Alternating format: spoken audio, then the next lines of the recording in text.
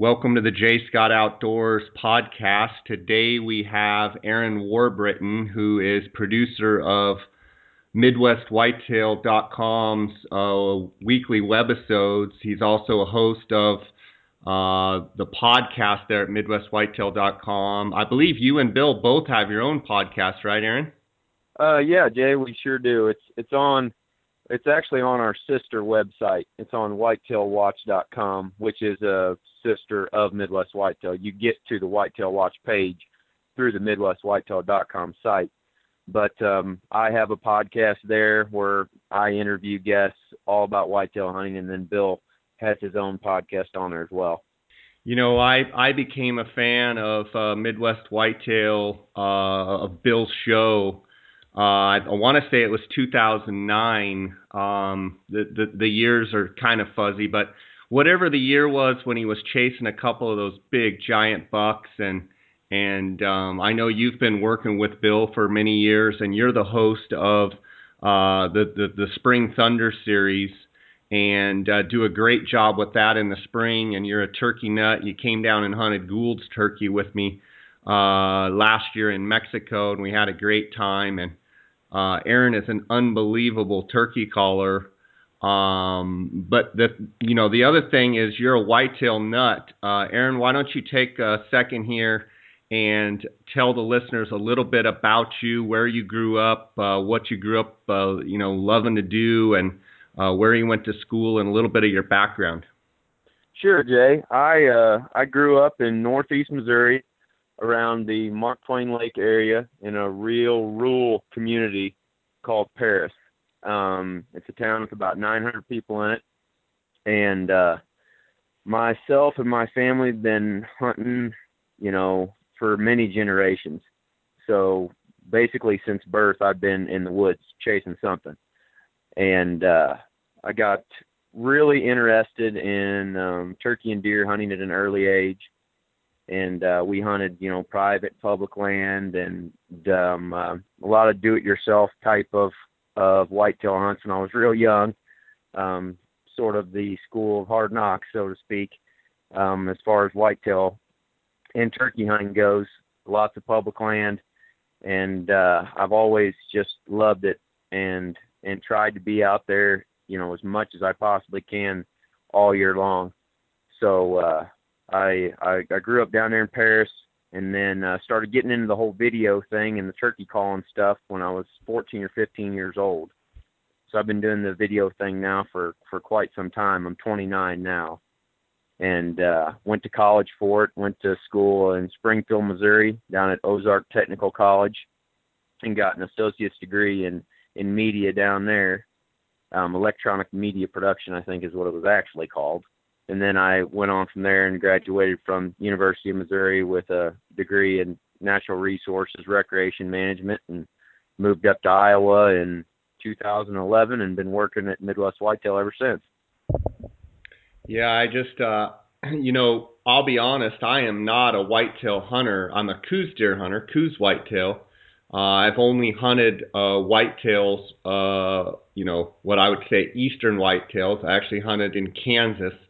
In the sand, the kind of the sand hill country out there in Kansas. But the one whitetail hunt that I did go on, I just thoroughly enjoyed. But I watch every single Monday. I watch MidwestWhitetail.com's webisode, and I've gotten to know Bill Winke over the years, and him and Drew have come up and gone fishing with me several times, and it's been fun to watch the progression of that show, and the viewership is amazing. The numbers of whitetail hunters that you and Bill educate and inform and entertain on a weekly basis. It's mind blowing. So I want to commend you guys on the great work that you guys do there at MidwestWhitetail.com. One of the things that I think is so important, and Bill started doing this, I think, before anybody, and that's really educating and informing the public. Because as you know, the public, even expert hunters, even guys that have done it for a long time, everybody is still starving for information. and you guys have done an excellent job of, really taking it to a whole nother level of where you're putting your stands, why you're putting your stands there, why you're choosing the strategy and the tactic that you're choosing that day. And, I want to ask you about some of the feedback that you've gotten from your viewership as far as, the reward. Obviously, you guys make a living doing it, but the reward truly is in being able to help others, is it not? Oh, absolutely. And really, it's us documenting and showing everybody all of our mistakes. that's what a lot of it is. Because as you know, when you're hunting anything, it's a constant learning process. So as we try new things and hit the field every day and then document all that, obviously through the video camera, we're learning and then trying to teach the viewers at the same time what we're learning from and what lessons we can take away from each circumstance that we go through. And it is very rewarding. There's really nothing else I'd rather do. I mean, I've been doing this stuff for a really long time, and I'm not real hip on all the flashy, video type stuff. I like to watch real hunting, and I like to talk to real hunters about their situations and circumstances that they're in, and we get the chance to do that every day here. So we're very lucky and feel very blessed to be a part of it for sure. Absolutely. Well, this year, I guess it was just before the Gould's turkey hunt down in Mexico, where you guys came down and hunted Gould's turkey. You had found out that you had finally drawn an Arizona permit, archery elk permit, and it was going to be your first archery elk hunt. I want to ask you first and foremost, how many years did it take you, and what was the jubilation on your part knowing that you were going to go elk hunting? Well, first of all, it caught me completely off guard. I had actually just shot a turkey, on some public land down in Tennessee. Myself and Zach Krajewski were down there. And if we would not have just shot that turkey and been up on top of this mountain taking success photos, I don't know that I would have had enough cell reception to have even received the call from Arizona Game and Fish. But we were up there taking success photos, and the Game and Fish called me, and I actually thought it was my hunting buddy, Drew Yarkowski. You know him. I thought it was him playing a prank on me at first. And what happened? They called me and they said, "Hi, Aaron, you've drawn an Arizona bull elk tag, and your credit card was declined." Oh. And they're like, we're gonna issue the tag to another person unless we can get this sorted out immediately, because I had just a $500 limit on that card that I gave them, and the tag is like $640 or something like that. So I immediately was scrambling on this mountain in Tennessee, and I was like, okay, I'll call you right back. I hung up the phone and I got to thinking, I'm like, what if Drew's playing a prank on me? And he's trying to get my credit card, to buy a bunch of crap or something like that. So call some 976 numbers or something, right? Yeah. I was really thinking hard about it for a few minutes, and then Zach convinced me. He's like, just call the bank and straighten it out. You never know. So I went and called my bank and got some money moved around or whatever, and got the limit taken off the card, and then called them back, and they said, okay, went through. We're shipping your tag to you right now. You should have it in 2 weeks. And I was just floored, because I did not in any way suspect a draw on Arizona elk tag. I think I had 2 points. Yeah. And Drew and I had put in for Unit 9, and then our second choice was Unit 4B, and that's the tag that I drew. And usually it takes, 6, 7, 8 points for a non-resident to draw that tag.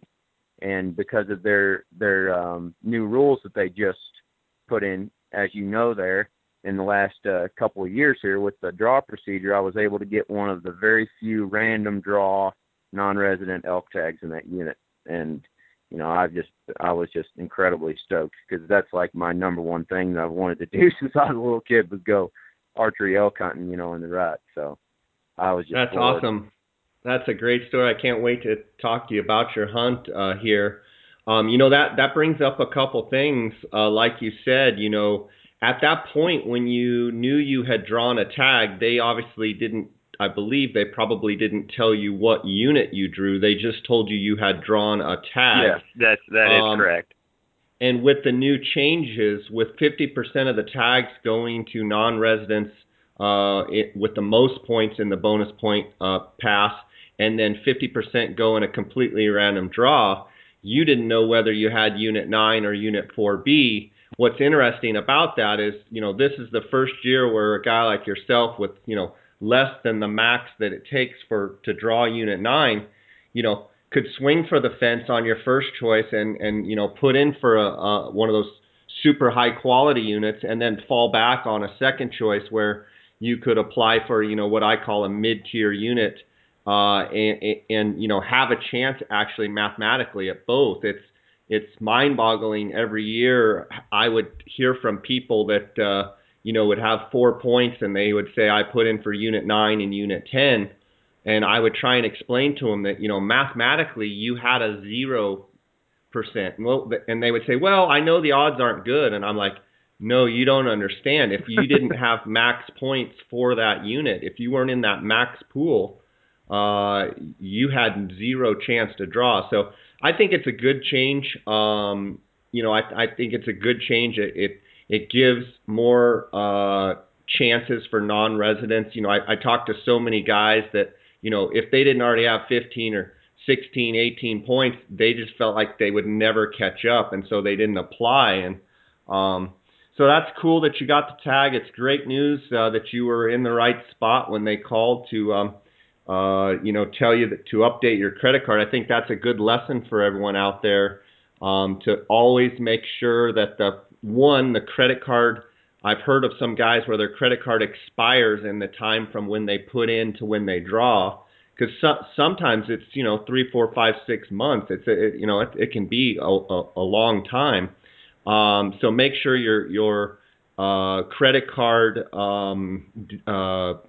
what's the right word deadline, so it doesn't expire, is up to date, and make sure that your card allows the limit. I mean, you almost, if you'd have been down in the hollow there and not gotten, the message till later, they might have given your tag away. Oh, no doubt.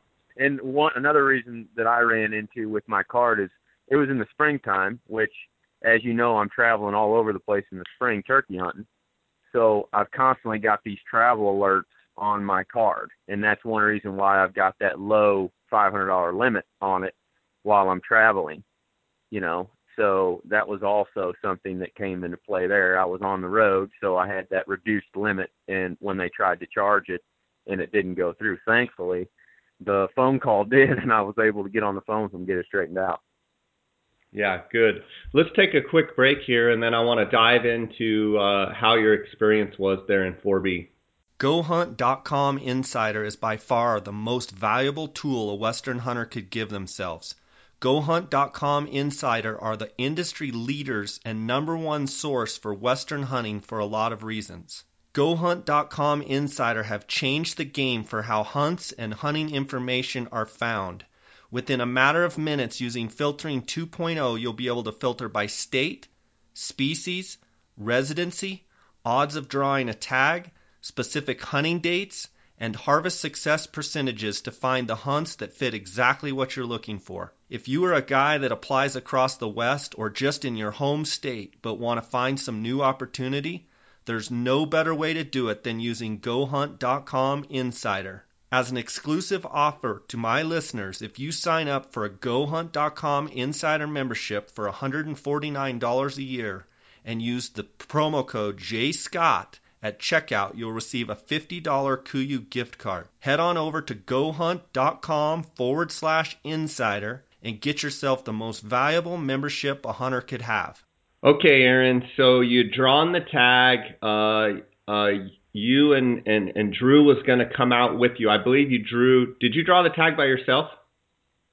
Yes, I did. Drew and I both put in at the same time, and we actually put in for the same units. but yes, we applied separately.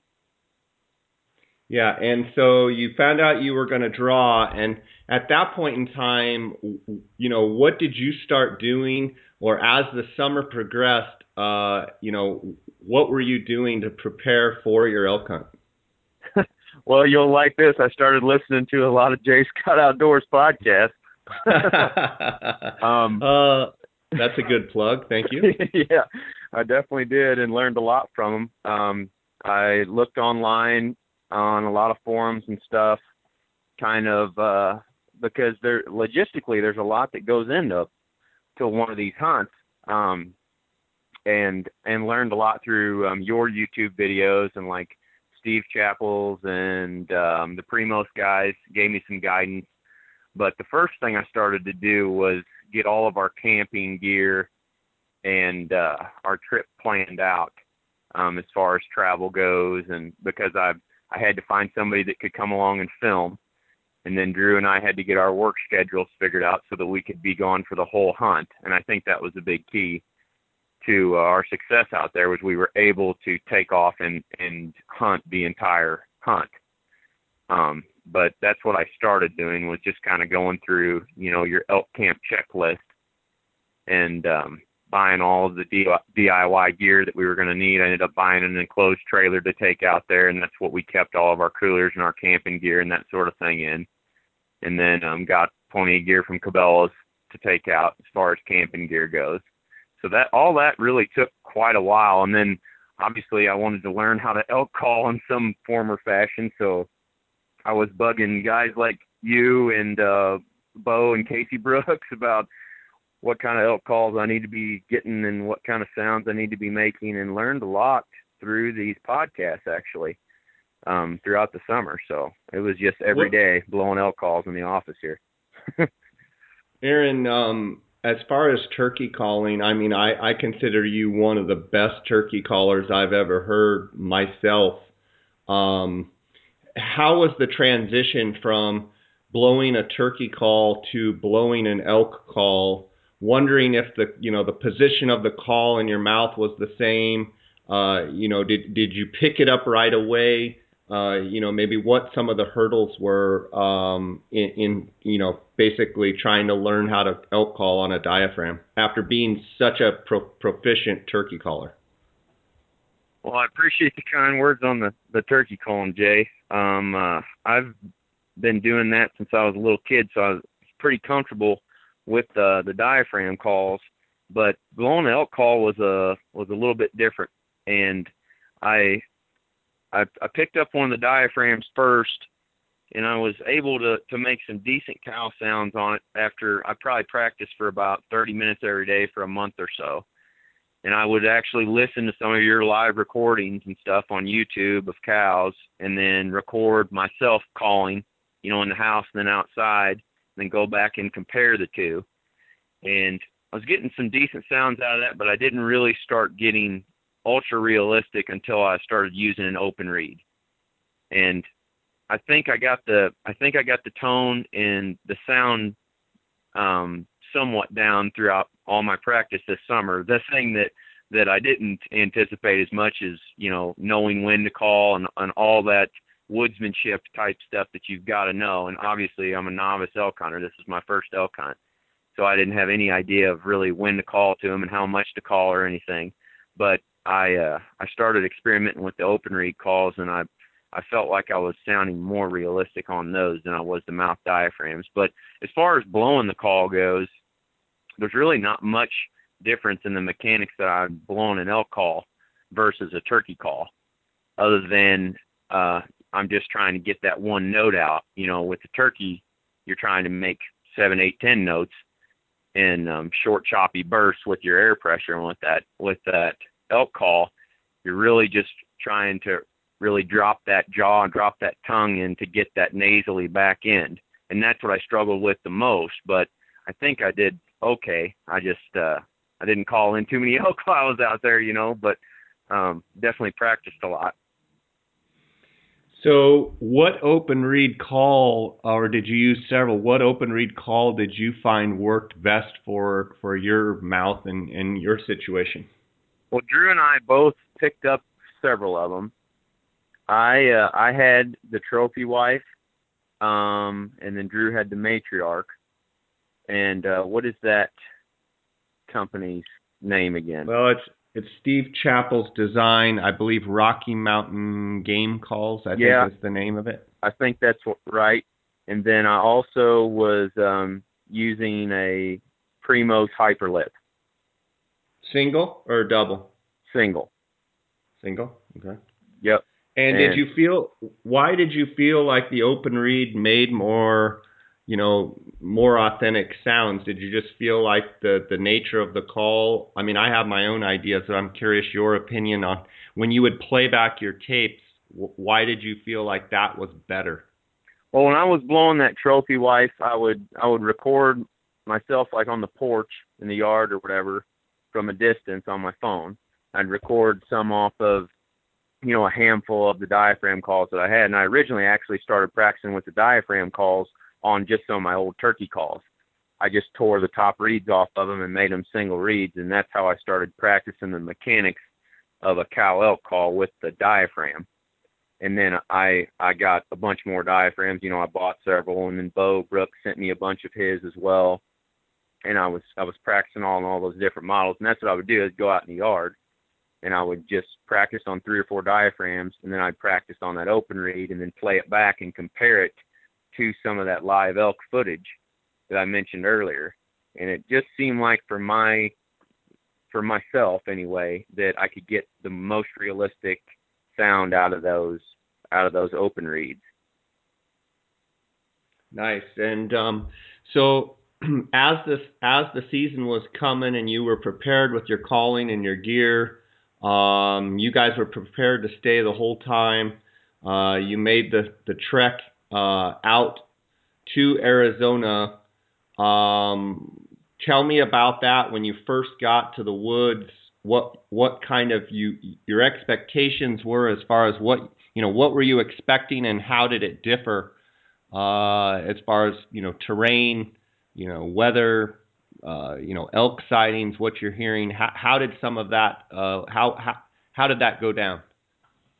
Well, the first thing we did once we got into town was we went out to lunch with Daniel Franco, one of your good friends, and sat down, ate some wings, and visited about elk and elk hunting, and he just kind of gave us some great background information on the unit and, some good practices while we were out hunting.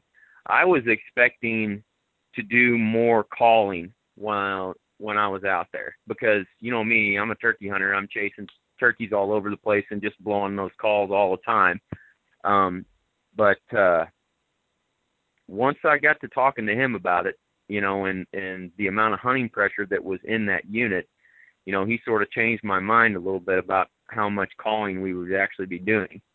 He's like, a lot of the folks in there, it gets a fair amount of pressure, and these elk are used to hearing, the same old thing over and over again. So you've really got to be selective on the timing of your calls. And since Drew and I didn't really know a ton about that, we were paying a lot of attention to what he was telling us. There was more hunting pressure in there the first weekend than I figured there would be.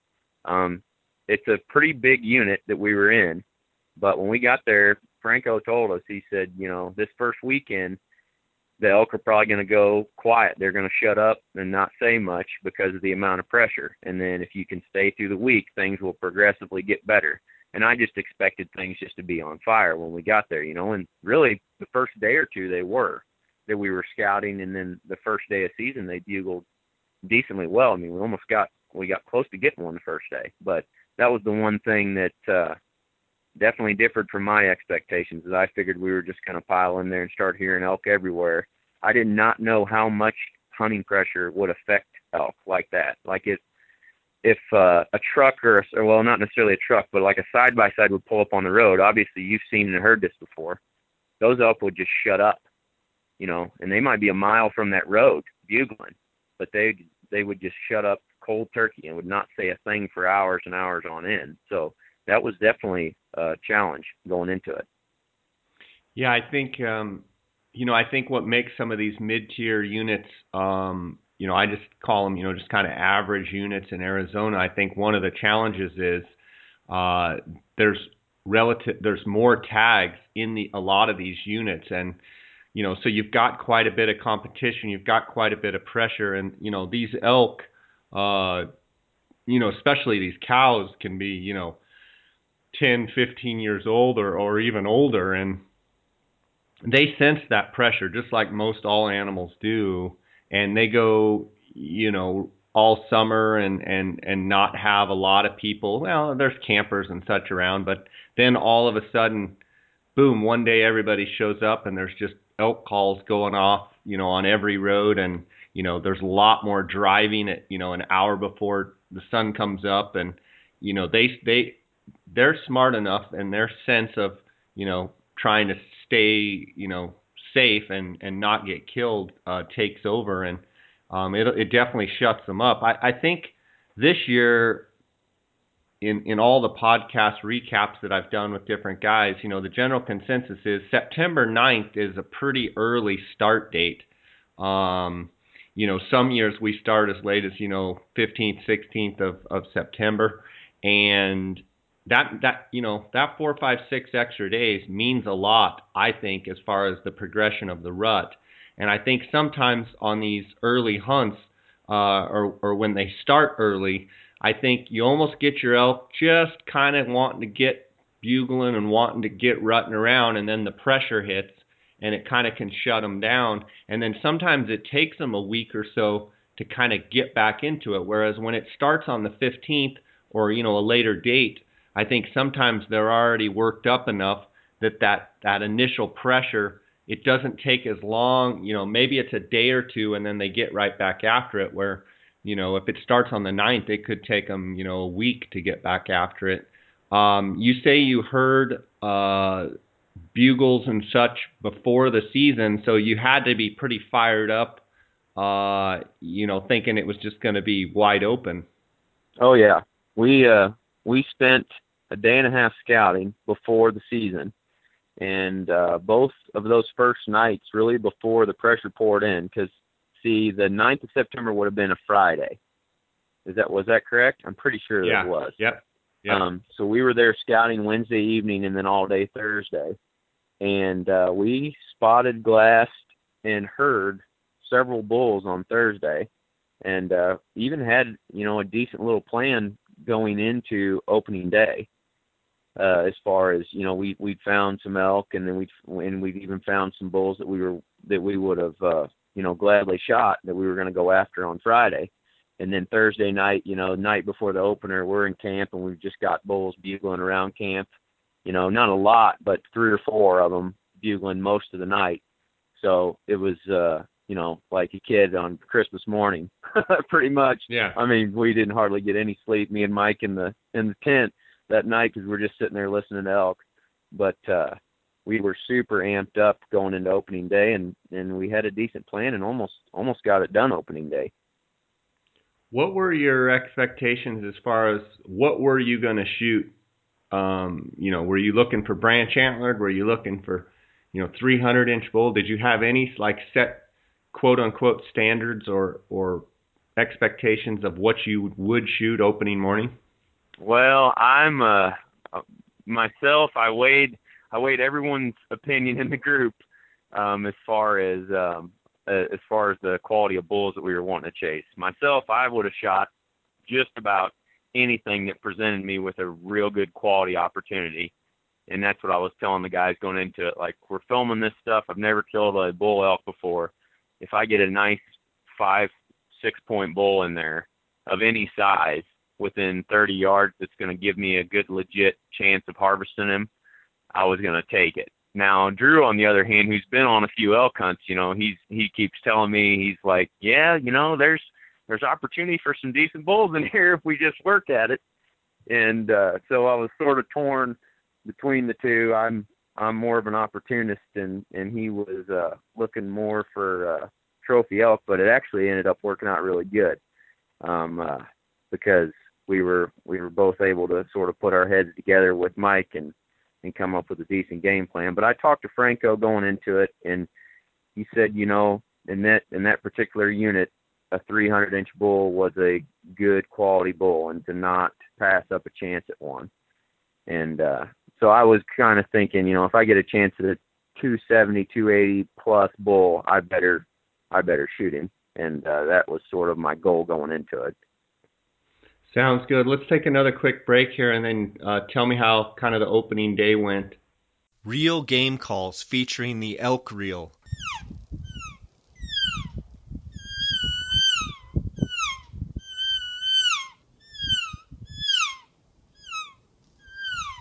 Reel Game Calls makes innovative, realistic, and easy-to-master calls using their proprietary, revolutionary design. They are located and manufactured in Gypsum, Colorado. Their calls were designed and battle-tested on some of the hardest hunted terrain on Earth. Check out elkreel.com. Use the promo code JScott and receive a 20% discount on all purchases. Go to www.elkreel.com. I have known the owners of the Outdoorsman's in Phoenix for over 20 years. They are the authority on optics and hunting gear. Outdoorsman's is the leading designer and manufacturer of high-quality tripods, mounting accessories, and pack systems for all hunters. Their customer service is the best in the business. Go to outdoorsmans.com or call 1-800-291-8065 and use the J. Scott promo code to receive 10% off any products. Okay, describe for me waking up opening day. You probably never went to sleep, but how that I saw on the video how it looked like you had a pretty good encounter on opening morning. Kind of walk me through all of your feelings and how that went down and your strategy there. Well, the night before, I was still getting over a flu that I caught on the way out there, but the night before, Drew had went out and glassed 2 decent bulls. Each one of them had 4 or 5 cows with them up in, it wouldn't be the northern portion of the unit, but about 15, 20 miles north of our camp. And he didn't see any other hunters in there, anybody scouting, spotted those bulls, so we decided to go in after those opening morning. We got up early and we got out there right about the time, we got out there about 30 minutes before legal shooting light, and heard 2 bulls bugling as soon as we got out of the truck. So we trekked back in there and ended up we ended up on one bull and got decently close to him, but he ended up being just across the canyon from us, a couple hundred yards away. We were able to film him and watch him for a while, and had another bull bugling back behind us, but we didn't have the right wind to really go after him. So we just spent that first morning sort of watching these elk. And it was going pretty well until we had a truck with a couple hunters come in from the other side of the canyon. And when they did, that elk that we'd been watching all morning, he was a nice bull, a 270, 280 type bull with a couple of cows. He completely shut up when those hunters popped up over there. And then that was pretty much the end of the morning. But we got a good bearing on a bull bugling once we got back to the truck. He bugled a couple of times from his bed, and we knew exactly where he was at, and then came up with a game plan for that evening set. And how did that progress? We went in and I actually had the Onyx Maps chip in my GPS and several maps of the unit that we'd been looking at. We found where that bull was bedded at, and then we found the nearest water source to him, which was one of those guzzlers.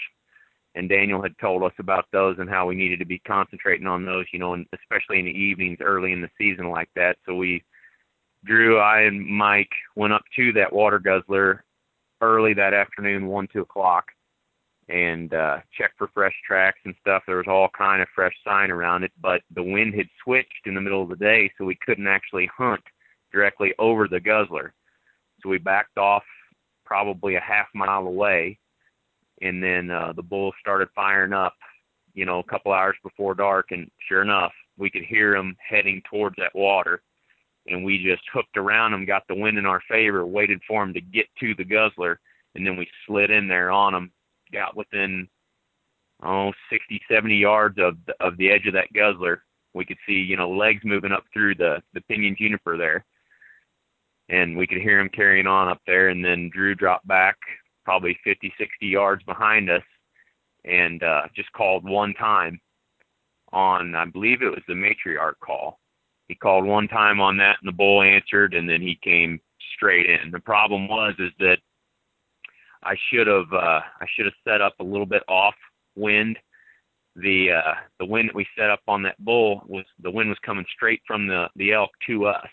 So instead of him cupping around and cutting that wind, like I hear you guys talk about all the time, that bull came straight in, and he ended up coming around. I got full draw on him, and he came around a bush at about 8 yards and pinned me and Mike as soon as he did. And he looked straight over there at us, and I was at full draw, but he was quartering to me, and all I had was his shoulder, and I didn't feel comfortable taking the shot. He didn't expose any of his vitals behind the shoulder to me, and he was quartering it at such a funny angle that I didn't think I could get one in the front, so I just didn't take the shot, and the bull saw us and bolted. But it got our adrenaline pumping for sure that first day, having a big bull come in bugling like that to 8 yards. I was pretty excited pretty cool just to get footage. that close.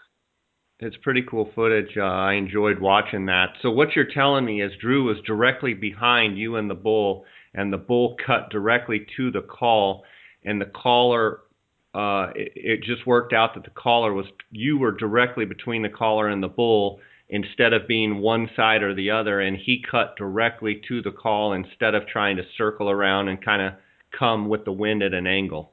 Yes, and I think if we had got up there with that wind sort of at a cross to us, then I would have gotten, on the downwind side of that little circle there.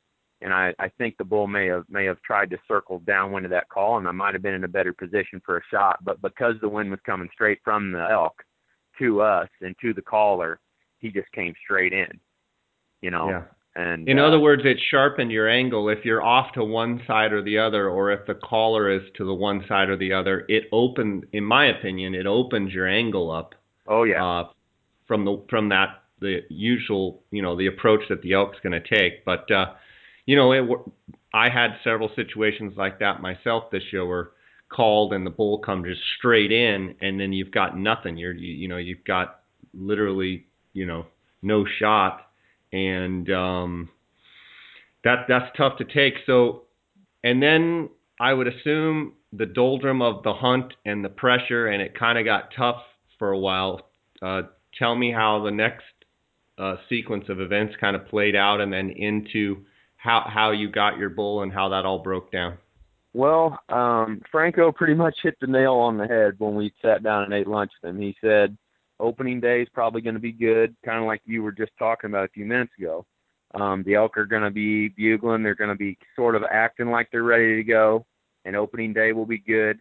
But then once the first weekend gets here, he said they're probably going to shut down completely, and you're just going to have to fight the pressure for a few days, and then they'll start, getting back with it midweek of that first week, around the 12th, 13th, 14th of the month.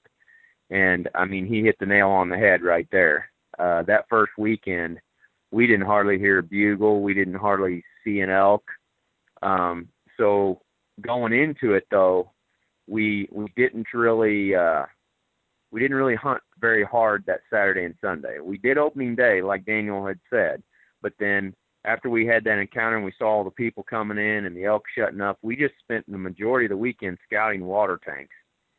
And we would just look on the GPS and the map, find guzzlers and tanks around the unit, and we would just go from one to the next. And I wish we'd had a bunch of trail cameras with us, but we didn't. So what we were doing, each time we'd come up to a tank that had fresh tracks around it, we would just stomp in those tracks, and that was Drew's idea. He said, we'll make these little track catchers around these guzzlers and these water tanks, or we'll either, we'll brush the dirt aside so we can come back in tomorrow and check for fresh tracks, or we'll actually stomp in the bull tracks around the tanks. So that's basically what we did the entire first weekend while all the pressure was there, was went around and checked all the water holes and marked them, the ones that were getting hit the most. Then going into the first week of the hunt, things started progressively getting a little bit better every day. We had some on and off days in there, and it was really neat getting to explore different areas of the unit throughout that first week, because we just sort of bounced around from different pockets of elk to different pockets of elk. And we got messed up a few times by other hunters, but most situations we were going in areas where there was fewer elk, but also fewer hunters. Towards the southern tip of the unit was the higher country, and there was way more elk down there, way more elk bugling, but there was just piles of hunters in there. So we headed north into the flatter stuff, where, you'd be more apt to just finding one or two bulls and a couple of cows up there, but you might only have one other hunter on that little pocket of elk. And those proved to be much easier to deal with than the elk down in the heavy pines and in the higher country to the south of us. So, How about when news of opening night, when Parker Darson shoots just a whopper, where you just... Oh my gosh. We talked to Parker and Dar midday, first day. They got messed up that morning, and we're headed back to take a nap, and we were telling them about our plans to go in and get on this other bull. Like, it sounded like they had a really rough morning, and we were still pretty optimistic for them, because Dar's got his stuff together when it comes to this elk hunting. There's no doubt about that. We learned a bunch from him while he was there. And we got a text from Dar in the middle of the night with a picture of that bull, and we were just floored. Like, holy cow. That thing is a heck of a bull. It's I got to see it when I got home, and big fronts, heavy bull, kind of peters out in the back, but just a big old bull, especially for that unit. I mean, just a true monster for that unit. So that's a monster bull for that unit. Yeah. Pretty cool to see that. So tell me about what day you killed and how your kill sequence, how that worked out. Well, being a group of novice elk hunters, it was definitely showing through the progression of the hunt. We would chase bulls in the morning, and we got really close most mornings to bugling bulls, even some that we were wanting to shoot.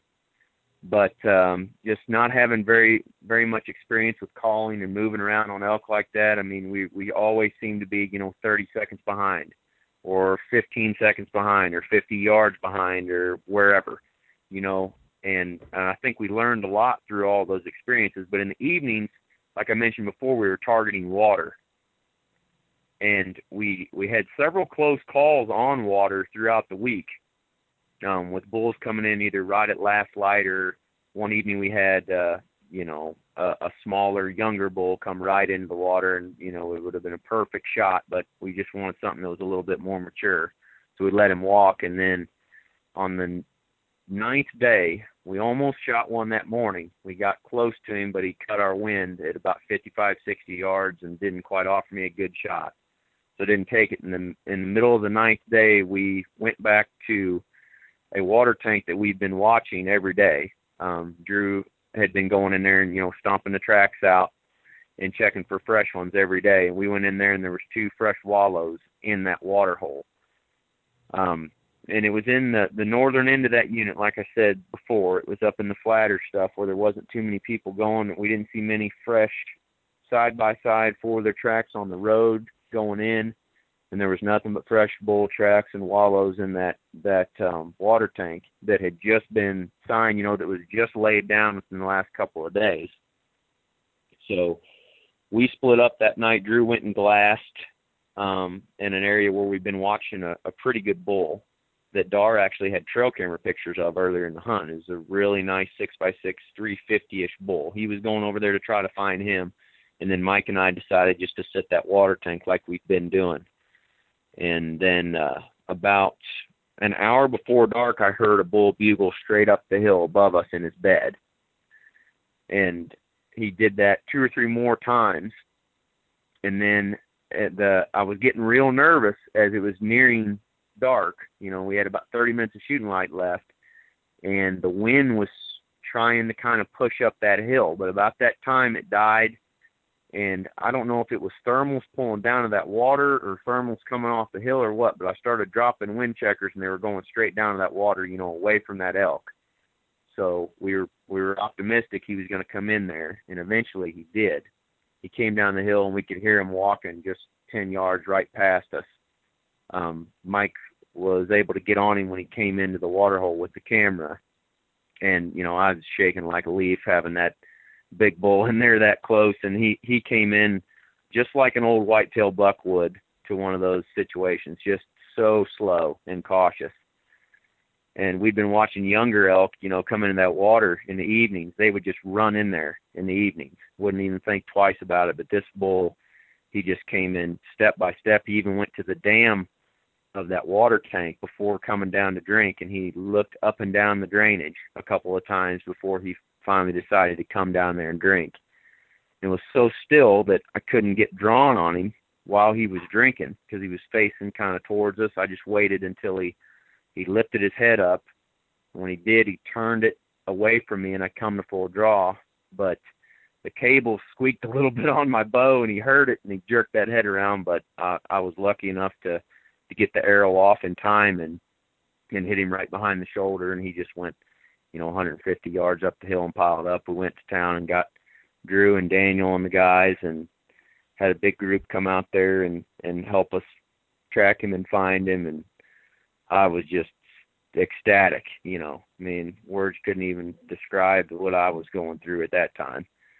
Us as a group being there for 10, 11 days and finally killing one. I did not think that we were going to get a crack at one, especially a nice big 6x6 like that. I was very lucky, very, very lucky to even get a chance at a nice bull, having had as little experience as we do elk hunting, so we were just That's thrilled. Awesome. So are you hooked now?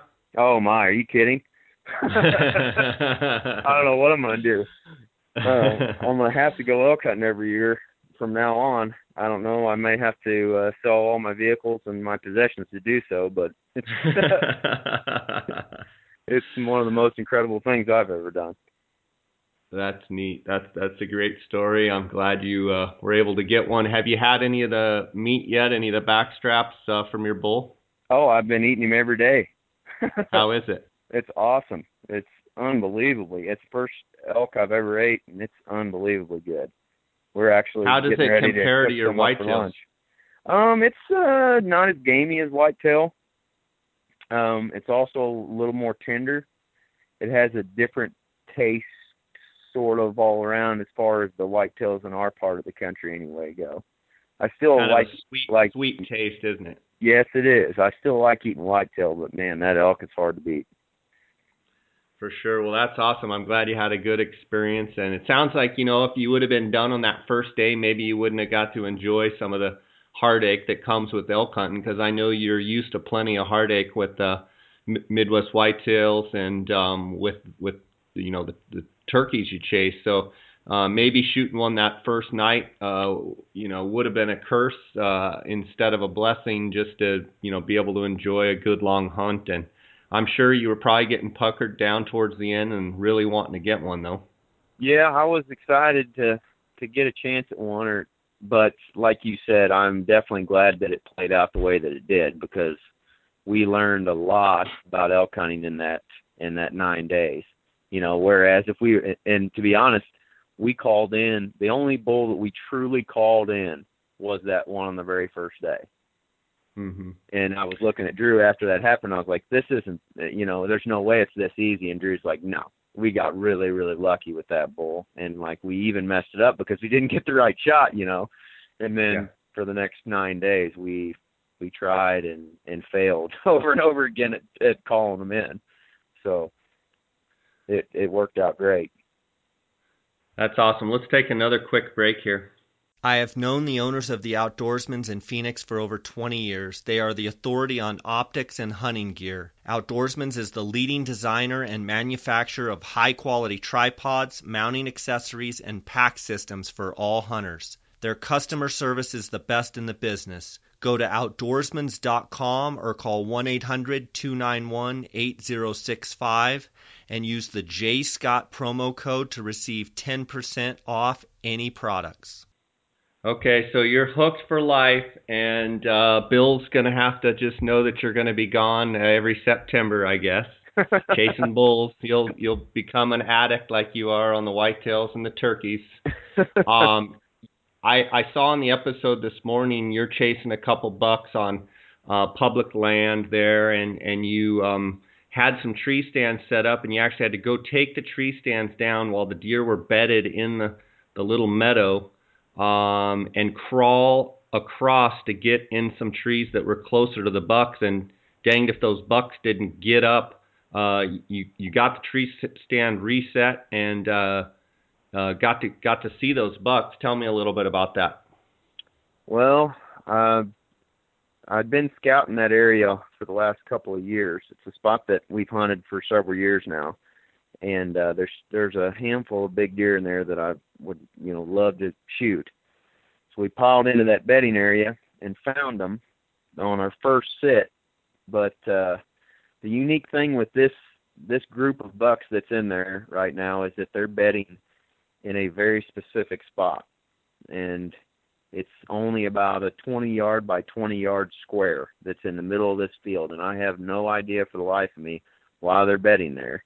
But when they're bedded there, they're usually there on westerly winds of some description, and when they stand up, they don't move very far during daylight. They just sit out there in that field and browse. So we tried getting in tighter to them with the stand we'd already hung. Our original setup was about 350 yards from them, and we closed in.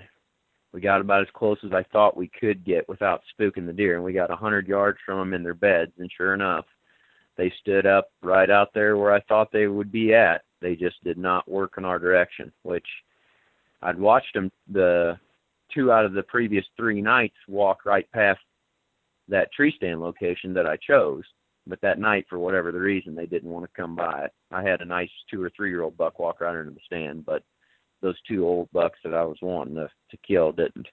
So I'm trying to come up with a game plan for getting back on those bucks this week. We should have a little bit of a cool front coming in tomorrow where I'm going to get more of those westerly winds, and I can maybe get back in there and try to get a crack at one. Today's October 17th. Give me a breakdown on how you foresee conditions there in your home state as far as is everything going as normal? Is there anything abnormal? And then tell me what you're noticing. Is there any sign of rut, pre-rut? What stage are you guys at? And just kind of your forecast here. Well, it's been unseasonably warm so far, but it is that time of the month right now where if you get any kind of a temperature drop, for instance, today it's 86 degrees and hot and humid, but tomorrow it's supposed to be a high of 68 with northwest winds, and that humidity is going to drop off through the night. So tomorrow evening, the bucks should be on their feet, moving somewhere. And that's what we're targeting basically from now up until around Halloween, is just those cold fronts and evening hunts towards close to bedding areas that we found. Not getting real aggressive yet. The bucks are starting to do a little bit of scraping and rubbing and that sort of thing. But it's not really hitting full stride yet.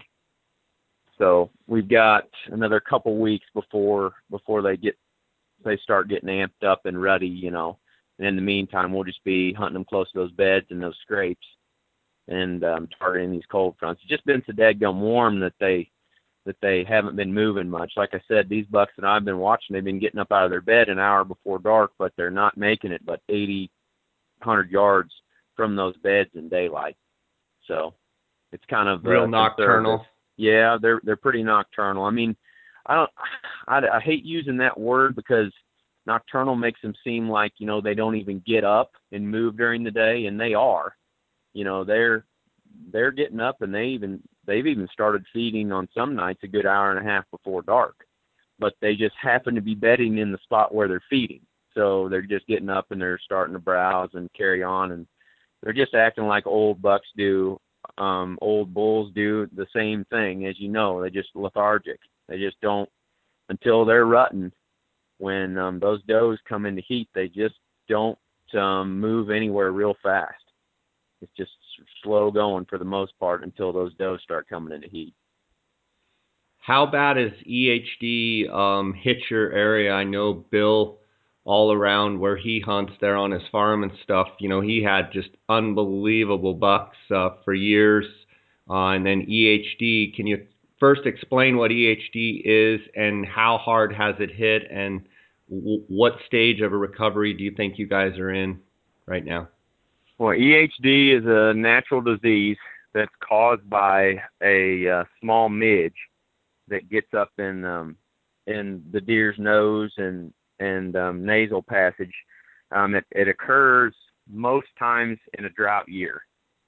And what this little midge does that gives the deer that disease is those midges grow in just muddy, mucky type water, and that occurs many times in a drought year. So, for instance, where we're at, when the creeks and stuff start droughting and the water goes out of them and you've just got nothing but that mud down in there that those deer are trying to find water in and they're drinking out of, that's when they can run into the EHD problem. It is a funny disease, though, because it will impact one property really badly and kill a lot of the bucks on it and does. And then you go 2 miles over to another property that's got a creek running through it, and not a single deer has got the disease. So it's not contagious or anything. One deer can't get it from another, at least to my knowledge. It's not. I could be wrong on that. But that's what happened with Bill's farm a few years ago. On his property, we found all kinds of deer dead of EHD. And then just up the road a few miles away on a similar property with a creek running through the middle of it, there wasn't hardly anything. So it just kind of it chooses these specific little locations and then hurts the deer population in those localized areas, but it's not necessarily something that happens, widespread. Gotcha. What if you had to pick I know you get asked this question all the time, but if you had to pick a 7-day window to hunt in Iowa, for the best movement and rutting activity, like the best 7 days, you only had 7 days to hunt, what 7 days would it be, Aaron? Well, my answer is probably going to differ from lots of folks because I hunt public land. Bill would say his best 7 days would be somewhere between the 1st of November and the 10th of November. Any 7-day combination there. But on public land, that seems to be when the most hunting pressure occurs. I really don't even hunt very hard from the 1st of November through the 5th. Last year, I think I might have hunted one time in those 5 days, just because we get a lot of non-resident hunters here, and they show up with their week-long or their 2-week vacation on the 31st or the 1st of November and then stay through the 10th or 11th, and then they either kill one or they leave because they're out of vacation days. When I see the best hunting in the rut here on public land is usually between the 10th and the 25th. Now, I know that's not 7 days, and it's what most people would call the lockdown phase of the rut, but I just see better midday buck movement during those days. If I had to pick, I would almost pick the 15th to the 22nd. Is as far as the best days go, because that's when they're still amped up for the rut, but a lot of those does bred, and that's when the mature old bucks, those 5-year-old plus bucks, they tend to get up and move more, especially during the day, because they're looking for those last few available does. Most of those bucks are dominant bucks, so when the first few available does come in their area in early November, they don't have to move very far because they're the king, They're the ones that have their pick. So by the 1st of November, when the first few does start coming in, they already have their does. The only time when they have to move a long distance during daylight is in the middle to later part of the rut, in that time frame that I was just referring to. And that seems to be the time when I see the most really big deer up and moving. Gotcha. That's great stuff there. Well, I look forward to seeing how your season progresses and love watching the show, and keep up the great work there at MidwestWhitetail.com, and keep up the great work on your podcast. I want to give you a chance to let people know how they can follow all the different things that you guys have going on. So would you do that for me? Sure. We, like you just said, MidwestWhitetail.com. That's our bread and butter. It's our semi-live whitetail hunting web show, and we've got our Midwest Whitetail main show, which is where myself, Bill, the other guys in the office, and a few other teams are hunting semi-live each week. But then we also have regional shows. We have an Eastern show. We have a Great Lakes, a Heartland region, a Southeast region, and a Great Plains region as well, where we've got, other teams from those specific areas sending in content every week, sending in fresh hunts. That way we can sort of help the viewer out with what the deer are doing in their specific area, not just, Iowa where we're at. So that's really our bread and butter. And then you can also in the springtime follow us at CabelaSpringThunder.com. We produce a semi-live turkey show there, which operates just like Midwest Whitetail does, except we're dealing with turkeys. And as you know, you've submitted lots of awesome stuff to us over the years, Jay, and we definitely appreciate that. But that's mainly what we got going on. We also produce some deer hunting content for Cabela's, and then a waterfowl show called Cabela's Northern Flight for Cabela's.com. Gotcha. Why is it that right in the heart of our fall season, I still get myself thinking about turkeys that I screwed up on last year, and distant gobbles that I think I'm hearing? It's one of those things that even right in the heart of what we're doing and what we love in the fall, it seems like spring's always in the back of my mind, and it was great getting to hunt with you and David last year for Gould's in Mexico, and glad you guys, David, that was his, he was able to get his second, or I guess third Gould's. Yep. But you were able to get your first Gould's, and it was fun hanging out with you guys, and look forward to doing more of that kind of stuff in the future, and just wish you the best of success this fall, and hope to see you out maybe at the NWTF convention in February. And just keep up the great work. It was great hearing your success in Arizona, and glad to have another elk hunter out there that's hooked, and glad you were able to get a bull and have a great experience and get to enjoy some of that elk meat. So just pumped for you, buddy. Thanks, Jay. I appreciate it, and great job on your podcast. I've been listening to all of them, and they are great sources of content, especially for a novice elk hunter like myself. But I really appreciate it. Sounds good, buddy. Take care. God bless. Okay. Yeah, you too. We'll see you.